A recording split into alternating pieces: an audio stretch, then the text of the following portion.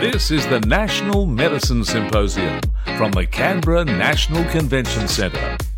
Dr. Hans-Georg Eichler, the Senior Medical Officer, European Medical Agency, one of our international guests here for Symposium 2018. Welcome and thank you for joining us.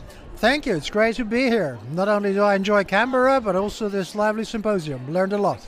So it's a two-way stretch for you then. You're imparting your knowledge, but what's something that you've taken away from here?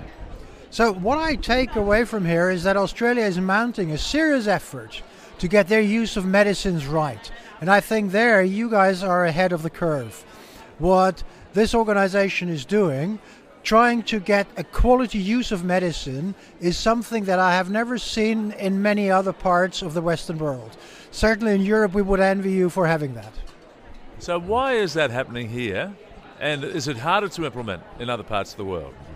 I guess you have a leg up on many other regions and jurisdictions because you have a relatively homogeneous system.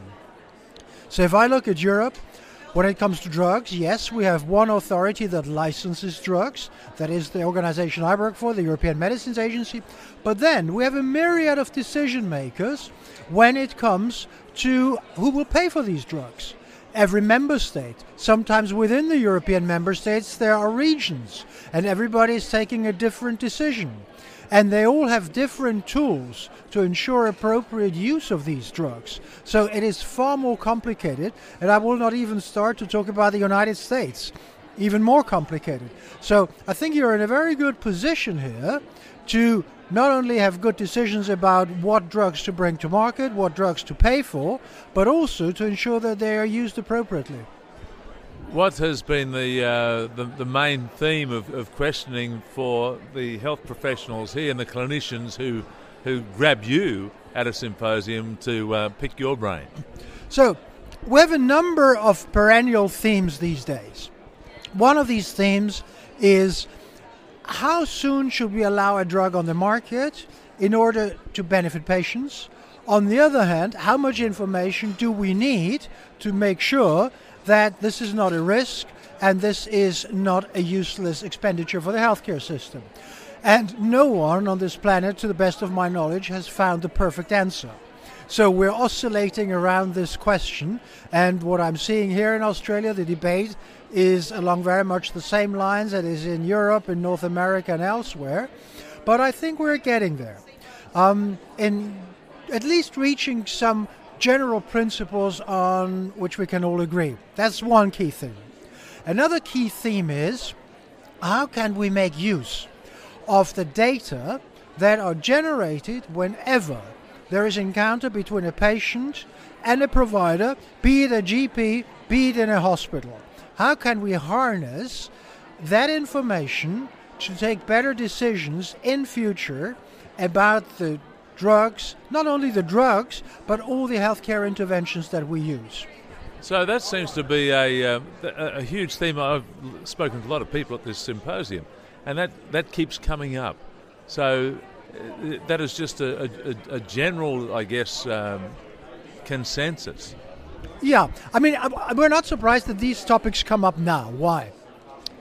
The first topic is how soon there is pressure to authorize drugs and bring them on the market sooner. Why is that? Because we have seen a number of really spectacular successes. Think hepatitis C. Hepatitis C make big waves because of the cost. But to be fair to the molecules, to the drugs themselves, they were real cures. So they were game changers. And that was the first time in history for that disease. Look at cancer. I know that still many cancers are, let's face it, a death sentence. But many other cancers we can now treat. And we have a small number of cancers now that we can cure. So unsurprisingly, people are waking up and saying, hey, something is changing here. We have new opportunities. How can we best exploit those? So for that question, this is why it's new. And the same is for the other question on how using health data. 10 years ago, that question would have been a pie in the sky. When doctors used pen and paper to record patient experiences. I saw Mrs. Jones today, and he writes that on a piece of paper. There is no way you can make use of that. Today, most of that, not all, but most, goes into an electronic health record, into an electronic system. So at least in theory, that opens up vast opportunities to harness the potential of these data. And that is brand new. And all over the planet, we're confronted with these new opportunities, and we're struggling to make the best of it. So, okay, the opportunities of too much information can be a problem. Well, of course you can drown out in data, and the key is how can you turn data into information? And we're struggling, on the one hand, with the technological side. How can we ensure that these databases talk to each other, that we can access them, that the data are of good quality, that they are complete? That is what I call the technology side. The prediction that most people would make, and I share that, is we will solve the technology side. But there are two other challenges. The other is governance. So, how do we balance personal data protection, the right, your data, your privacy, with giving as much as possible access for legitimate health research questions? And that is, again, something that no one has found the perfect answer to. And the last thing is a methodological one. How can we analyze those data and draw conclusions from them that give valid, robust answers to important research questions, and that aren't just looking at noise and bias and what in science we call confounded results? How important is a symposium like this in the general scheme of things? I think it's hugely important. We need first to change the perceptions in the minds so that we realize the opportunities that we have before we start to tackling the questions. And I think this is a great awareness raiser for both the opportunities and the bottlenecks we face. What will you take away from here? Australia is doing a good job. That's it in a nutshell. I think it's quite a good nutshell. Well, the part of the theme is that the future is now. Are we ready for that?